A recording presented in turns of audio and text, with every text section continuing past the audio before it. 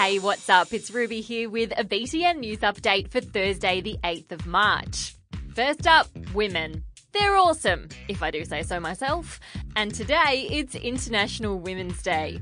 That means celebrating the achievements of women and also acknowledging the barriers still faced by women all around the world.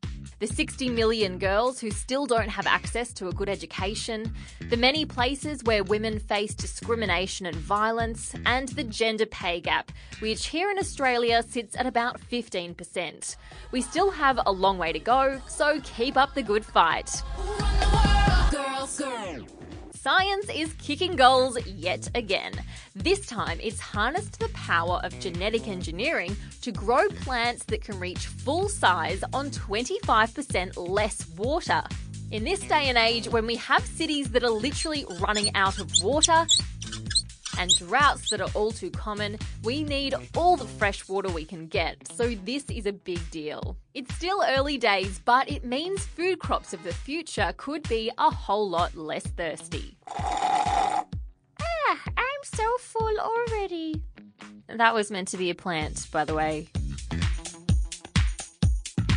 A spacecraft called Juno, which has been looping around the planet Jupiter since July 2016, has begun to solve the planetary puzzle. 3,000 k's below the whirling jet streams on the fiery surface, Jupiter doesn't actually have any solid core, but there is a liquid one made of hydrogen and helium. There are also some crazy and confusing things happening at the North and South Poles, where cyclones have clumped together.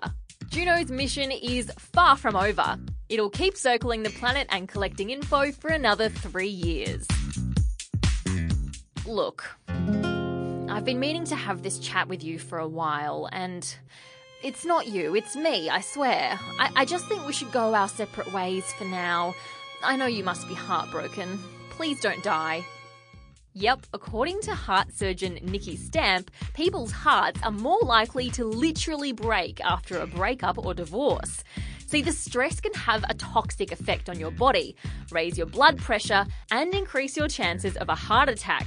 So, sorry about that. You're still dumped. Friends? And that's all the news we have for you today. Tune in tomorrow for more. See ya!